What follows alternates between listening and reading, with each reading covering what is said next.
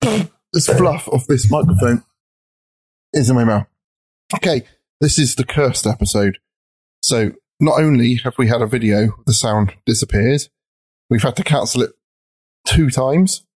Yes. Then the first recording has gone completely wrong, and now I'm laying in bed with like a half set up rig. So hopefully it's all going to work. Join David and Ross as they become discombobulated in Dorset. From pixies to poltergeists, witches to woodrows, hear them explore the legends, folklore, and outright weirdness of their own county. This is Dark Dorset, the podcast of weird horses. Hello, I'm Ross. Oh, there we go. The curse continues. Sorry. Oh, and the coffin. Coffin. Yeah, the coffin. Hello, I'm Ross in Dorchester on the south coast of England. And I'm David in Wareham, just up the road. And on this episode, we look at the Phantom Centurion of Throncombe Woods. Not a hard one to say for someone who can't do that. Make a difference between their th and the THs and their Fs when they're talking. But yes, the Phantom Centurion of Throncombe Woods. And there's a PH as well. How do you say a PH and a TH? What's the difference? A PH is th, like an F, right. And a TH is th. Okay. Right. But Phantom is spelt with a PH, usually. Yeah. But the beer I've got today is called Phantom, and that's spelt with an F. Oh, okay, so where's that beer come from, David? That label? It came from a beer subscription service that I subscribe to purely because I can't cancel it. Mm-hmm. And it's a pale ale, it's 5.3%, and it's cloudy looking, and it's chewy, and it's not really my kind of beer. What's chewy? What's a chewy well, it's beer? just kind of thick and meaty and dense. Do you know? Would you describe me as chewy? It's not light and crisp and refreshing. I would describe some parts of you as chewy. Chewy, okay. Yeah, as other parts, Chewbacca, chewy. Well, my lovely sister bought me a whole selection pack of Jurassic Brewery Lovely. beers. Yeah, and I thought, last week, like loads of episodes of the podcast, but I've drunk nearly all of them now. So one of the remaining one is Dorset Knob, which I'm drinking at the moment, which is 3.9%. And I don't know any of the descriptive words apart from it's nice. It is. I think we've drunk that at the Dorset show before in the beer tent. Be careful not to spill it in your bed there, Ross, as you recline. Yeah, so we should point out that I am now podcasting from my bed because today the internet up in the loft sort of office space, which I work from and podcast from, for some reason this is completely not working with the internet today. I got no idea what's going on with that. So this is a best bitter. This is light and amber in colour, smells hoppy and floral, and tastes malty and zesty. So. But best of all, it's called Knob. Mm-hmm. There we are. That's me tasting Knob. That sounds good. Yeah, excellent. Yeah. So this podcast is a bit weird because we went to the location ages and ages ago. That was cursed as well because the day we was meant to be originally going to see the location, it said it was going to be raining all weekend, so we didn't go. And I woke up and it was glorious sunshine, but it was too late for me to rearrange. So then we went again several weeks later, and it said it was going to be nice weather, and then it rained when we went there. And it rained. Yeah. So this episode is very, very late, and the video's beaten up now for probably nearly a month. But bear with us. Yeah. So whereabouts did we go, Ross? Because that's near you, isn't it?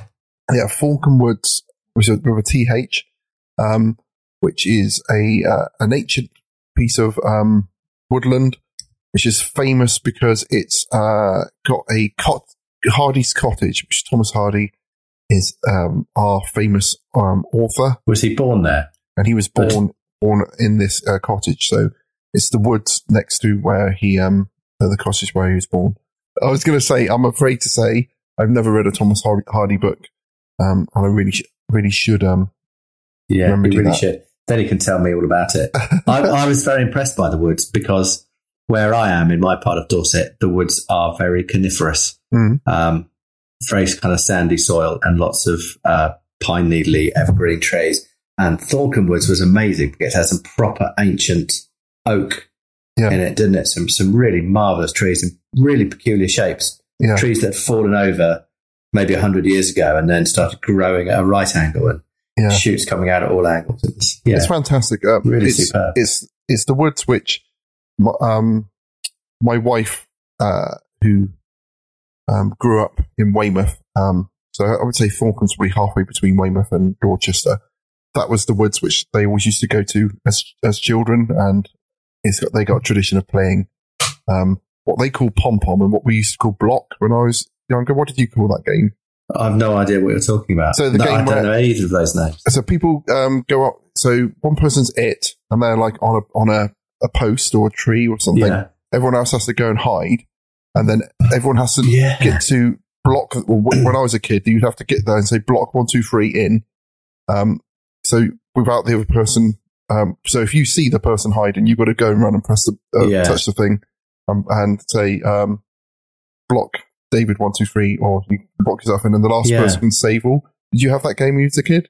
I do remember the game, and I remember the 1, 2, 3 bit, but I've no idea of the word that we used to precede it with. Yeah. I can't remember that. It's one of those regional things. I remember one of the things when I went to university. It was like, did you have a game called Bundle when you was a kid? Yeah, Where you just jumped on top of everyone. Yeah, someone would shout bundle, and then you'd all jump on top of each other, and you'd hope that you're not on the bottom. Whereas the people in Wales called it pylon. Mm. So, and I also found out that they called Paul Mags cock bags, which I thought was an interesting colloquialism. Nice. Yeah. So why were we talking about cock bags? We didn't find any cock bags in the in Throncombe Woods, did we? We didn't. No, and you've picked up that knob again. No, Throncombe Woods. Frustratingly, it is National Trust, but you can't use your National Trust car park pass, which just always catches me out. And the interesting thing about Throncombe Woods, if it wasn't for the main road, dual carriageway going into Dorchester, it would join up with Yellowham Woods. Yes, which is episode 1. One big woods, which is episode 1, where we looked for the woodwoes. And maybe we'll talk about it later, but if you watch the video, there's a very interesting moment when we have a realisation. Yeah. Cool. So let's talk about what we went to see in Throncombe Woods. And what we went to see was we read about a story concerning a phantom Roman centurion. So I read about it in this brilliant book called Mysterious Dorset by Rodney Legg. This has been donated to the podcast by our friend Gareth. So hi Gareth, if you're listening to this. Thank you, Gareth. Which has got a huge amount of story. There's enough material in here to keep us going until we die. Especially at the rate we're putting these out. We will never get to the end of this, but remember what's happening when one of us dies. We have 2 weeks to make our ghostly presence known to the other. Yes. It's got to be done in 2 weeks so we can expect it and wait for it. Yeah. And after 2 weeks, we'll just be like looking for it and everything. So we've made that pact. Yeah, there will be one posthumous episode of Dark Dorset where we report back whether this happened or not. I better learn how to use the tech then, in case it's me. I can remember Paul Daniels doing a whole thing about Houdini saying he would come back from the dead and leave a message to his to Houdini's wife, and she would hold a séance every Halloween. It was used meant to give a message back, and Paul did like a thing. But speaking of Paul Daniels, did I tweet it to you that I reckon Debbie McGee, who is the beautiful Debbie McGee, it needs a bit of money for something because loads of Paul Daniels stuff has suddenly gone up for auction on this website, including his toupee. You could, you can pay for his toupee. You can pay for his toupee. Loads of his old tricks. Loads and loads of like posters and his collection of old magicians posters and all his magic books and stuff. I was thinking, he's moving house and trying to clearing out that loft. Downsizing. Yeah, I was quite tempted to get one of his posters, but I never know what to do with online auctions and how it works. And, I imagine getting it through the post and thinking, yeah, I like it, but not a lot. Well, I think we should end the podcast there. David, it's not going to get any better than that. Sorry. Okay, so Throncombe Woods, the Phantom Centurion. The Phantom Centurion. So the story is, I think it was in the 50s. You can fact check in the book while I talk about this. I'm going to find the story. Tell me I'm wrong about everything. So I think it's in the 50s. A group of boys from a borstal were camping in Throncombe Woods with some adults looking after them. So what's a borstal, David, for our Australian overseas listeners? I think it is a children's home for badly behaved youngsters. Yeah, I believe so. Yeah, that was I was always threatened with borstal as a child. Not by the police, by my own parents. Yeah, when we were told to eat our dinners because there were starving people in Africa. Yeah, my parents would pretend that they were picking up the phone and ringing them to come and get me. And on speed dial. You did get speed dial on a rotary phone. Anyway, so you're flicking through there. I'm going to carry on. I think it was in the 50s. There's a group of kids with their adult leaders, supervisors, camping in the woods. They've been there a couple of nights. And then one night after dark, one of the young boys gets very agitated, excited, and goes into the adult's tent saying, "There's a ghost outside. There's a ghost outside." And the adults ignored this kid, but he remained in this excited state, a scared state, and went back to the adults to say, "Come quick, you must see this." So eventually they came out of the tent, and the adults saw it as well.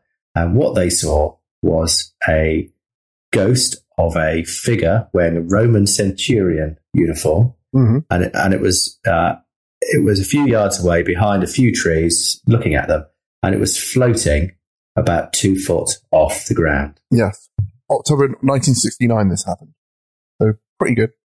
Thanks. Yeah. So it says here, no less than 14 people made the sighting of the Roman soldier.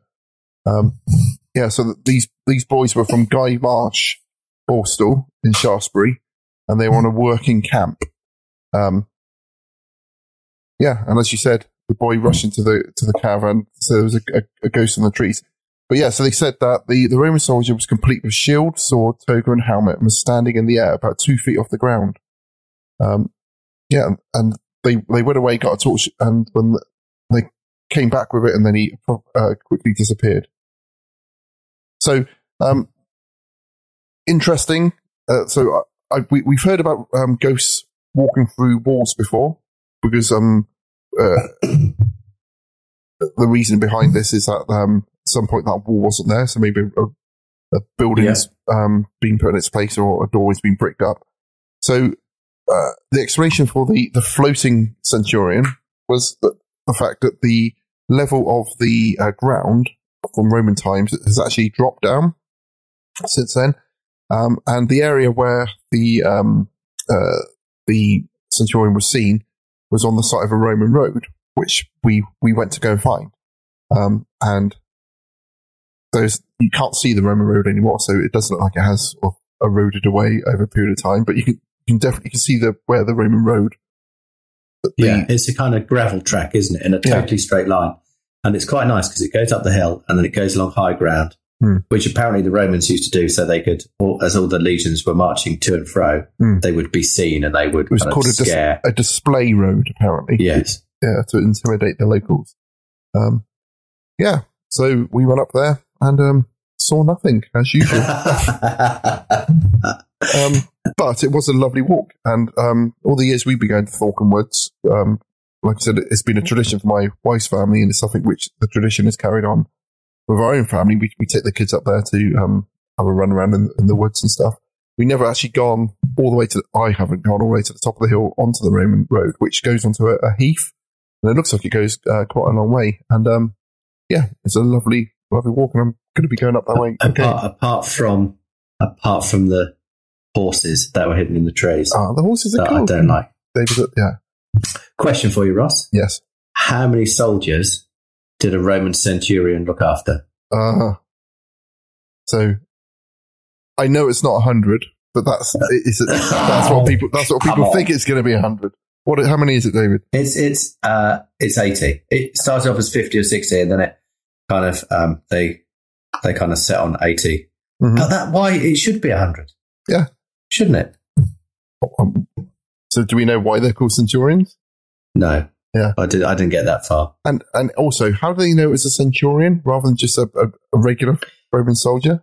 I think the answer should be with the dress. Yeah, because a legionnaire would be far more plain. He wouldn't have the cloak, he wouldn't have a plume in the helmet. Mm-hmm.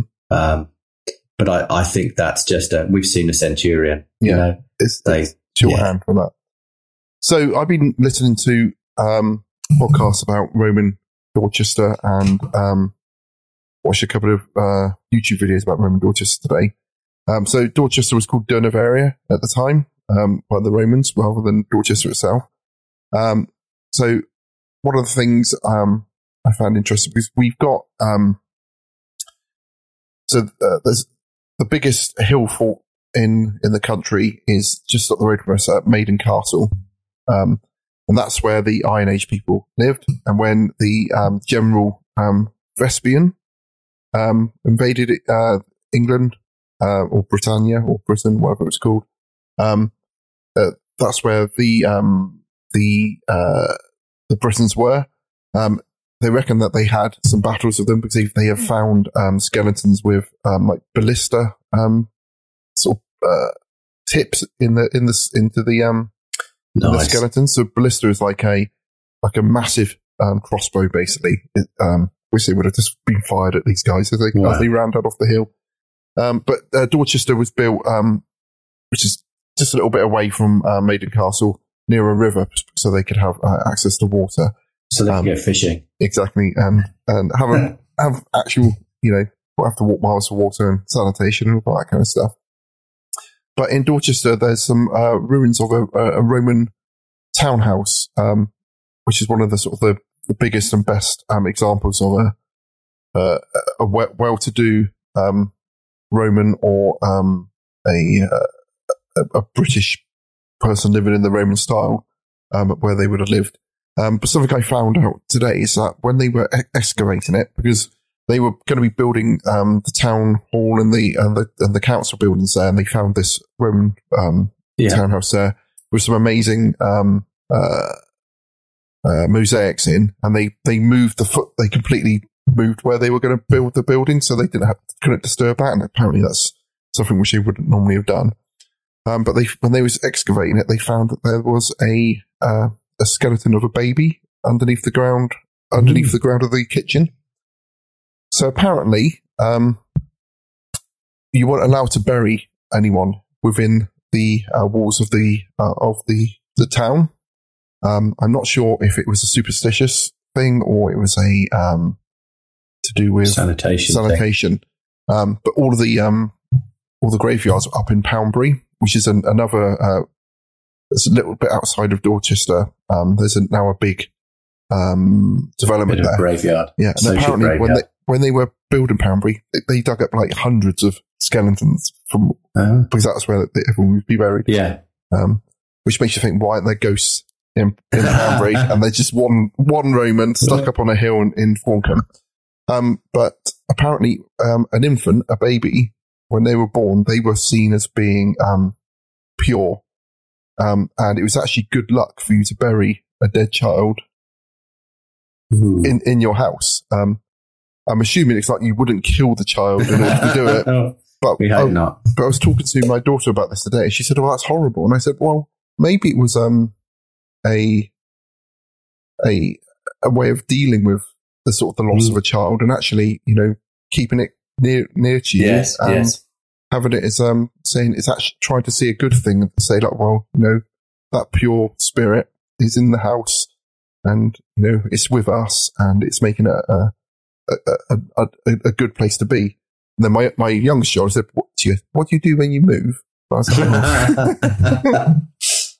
like, apparently also in this Roman townhouse, they got some unique mosaics. Because apparently when you want a mosaic for your house or your building, you go to Mosaic Man. Well, mosaics are us. You would go to a mosaic place and you would pick from a pattern. They wouldn't like a tattoo parlor. Exactly. You pick one. So apparently when you look at lots of buildings, they've all got the same mosaic because they're all just taken off of a set of designs. But this townhouse has got some stuff, ones which they haven't seen before. So they reckon whoever was in there was rich enough in order to get something commissioned, which is good. Amazing. So I did my homework that you asked me to from the video. Oh, I can't remember what that was. It was, what's the difference between a lake and a pond? Oh, okay. Because at the top, just down from the top of Throncombe Woods, there's a pond. Mm-hmm. And it was rather lovely, wasn't it? We hid from the rain in the pond, by the pond. Mm-hmm. And it's quite a loose definition of lake or a pond. Mm-hmm. Generally, it's not to do with the surface area or the location or the volume of water. It's more to do with the depth. Okay. So ponds are generally shallow, and that means you can have vegetation growing in the pond, like aquatic weed and stuff, and lilies and reeds that could grow all the way across a pond because the pond never gets more than 3 foot deep, 4 foot deep. The light will penetrate the ground, the base of the pond, and plants will be able to grow. Whereas a lake is generally deeper in parts. Mm-hmm. Usually the middle. Mm. So the light can't penetrate down to the lake bed. So you get areas where it's too deep for any plants to grow. Yeah, there we go. So there we are. Interesting. And for such an avid fisherman as yourself, interesting. Didn't know that. I thought you said it was something to do about jumping over it. Or was that the difference from a stream and a river? I think that I've heard that with streams and brooks and rivers. There's lots of different terminologies for those. And people have I think most people have a general idea that a river is bigger than a stream and bigger than a brook and the likes. But that's. So as a fly, do you call yourself a fly fisherman or was there a term? I call myself a fly angler. A fly angler. Yeah. Right, okay. We don't use fisher persons, anglers. Anglers. Okay. So would you ever angle in a lake or a pond, or is it only in rivers? The fishing I do is in rivers because the trout or the grayling we're after are wild. We don't. Rainbow trout are not a native species, but some people do stock rainbow trout into lakes, into reservoirs.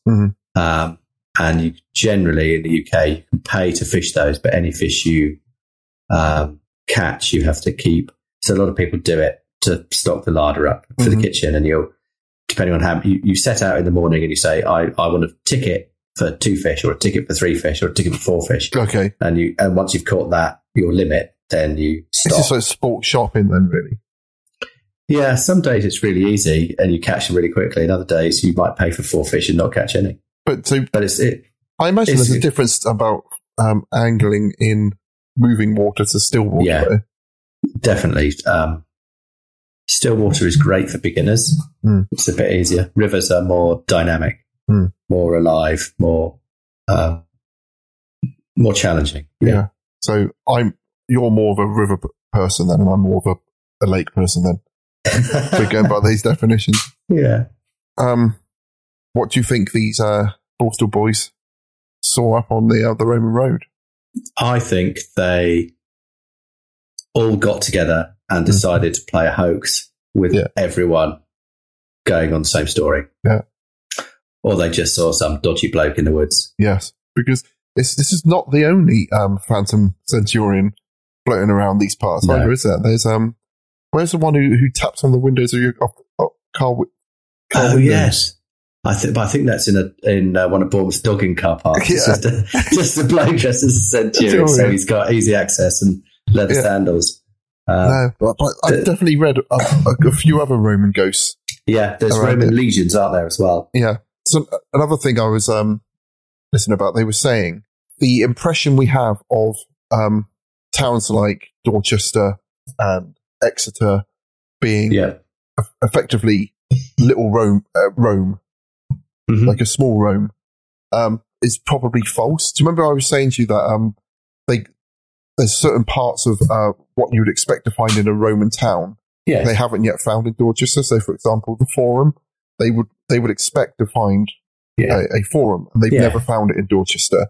And there's some, but we found some of the best examples of a Roman townhouse with a mosaic. Yeah. And I was listening to a guy today saying that that his theory is, and from the archaeology he sees, is that in Britain, particularly the further away you got from places like, I think Colchester was the Roman capital, was that you would have small, almost like gated communities of like the Roman people. Yeah. Or but then the rest of it, they would just let the prisoners just carry on how they want to do it. Because it was so remote and so hostile, it wasn't worth them trying to push too much Romanness onto people, and people wouldn't just start living like Romans unless there was an incentive to them. And they was comparing it to Gaul, which is as we know from Asterix, modern day France.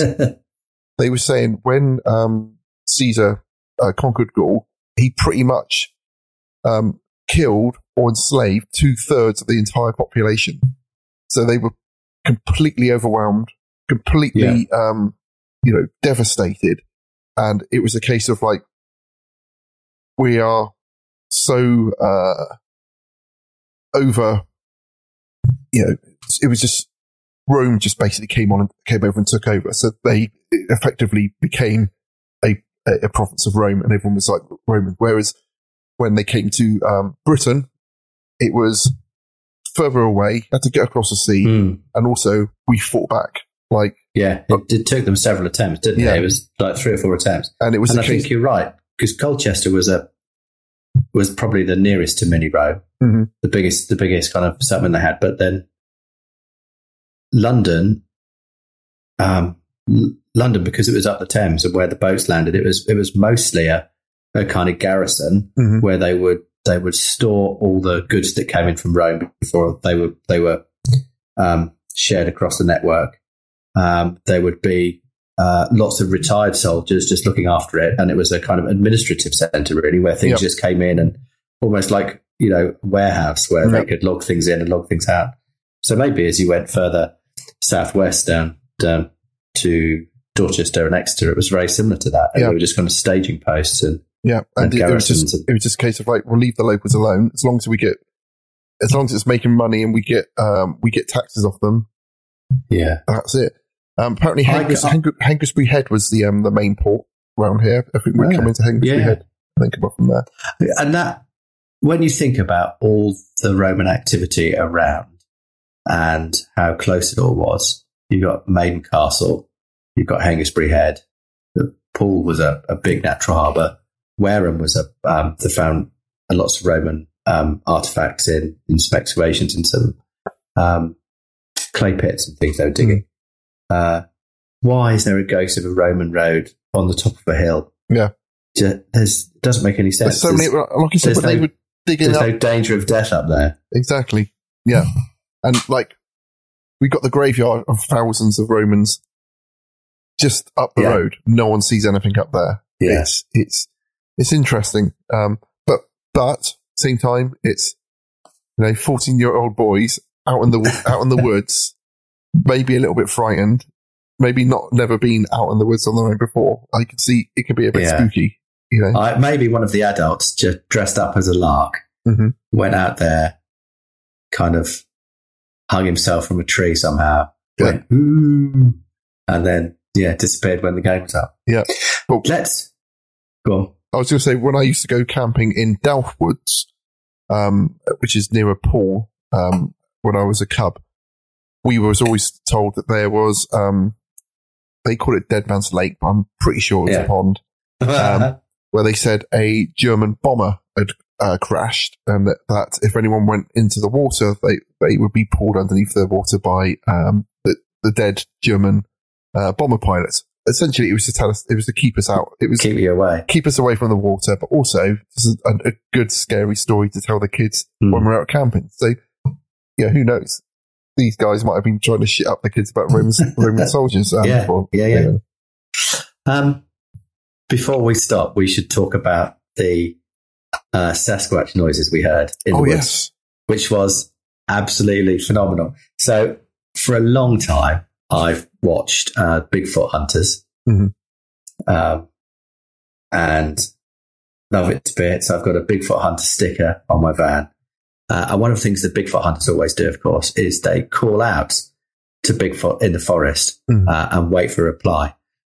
We had just been, I believe, it was probably the week after, or maybe the week after. So the week before, we'd gone to a fancy dress party, hadn't we? Yes. The four of us, you and I with our other halves, and we dressed as Scooby-Doo, Scooby-Doo gang, as zombies. And you were taking the mick out of me because I couldn't do a Scooby-Doo noise all night after several beers. So I stood in the middle of Throncombe Woods and tried to make a Sasquatch noise / Scooby-Doo howl. Are we going to do it first? No, I'm not. No, I'm not. And we waited in the rain. And then for the first time ever, we heard a similar call coming back to us from the other side of the woods. And the pause in between, I think, was far too long for it to be an echo. Yeah. On the video, it's like the sound stopped working on the video, but you can see the shocked look on our face and then the laughing as we realised that we're filming just over the road from Yellowham Woods. Yeah. Back in the day, it would have all been one wood where this woodrose that were meant to be living. We've called out and something's called back. So several times. You did it. You did it after me, didn't you? Yeah. With a proper belly scream, howl, and again, something howled back. Yeah. Which amazing. Is great. So, which is interesting because also, because if you look on YouTube, as well as our video for people searching for the woodrose of Yellowham Woods, there's another couple of investigators put their own video up. And when we was watching it, we said, this isn't Yellowham Woods. It didn't match. It's not tall Yellowham. No, but when we looked at it, we realised it was actually Throncombe Woods it was in. So we don't know if they mistakenly... The same car park, walked up the track, looked very much like the track we walked up. There were horses in the trees. Theirs is filmed at night, and I can imagine it is spooky at night, but nothing called back to them. No, but did they hear anything? They heard some things in the trees, but it's difficult to hear on their video and difficult to see because it was dark, of course. Obviously, it's difficult to hear on ours because the sound failed. But to this day, it is the best Bigfoot hunting moment I've ever had. Yeah, it was just phenomenal. I'm sorry, listeners, but we can't share what we heard. But on that video, we do hear some horns blaring, which the first time we heard it, I said, that sounds like a Roman horn. Second time, I realised it was a train. A Roman train. But the howling, shouting, hollering was either, like we said, some other Bigfoot hunters just over the hill, thinking we were Bigfoots and we were shouting back and forth to each other. It could have been that other podcast.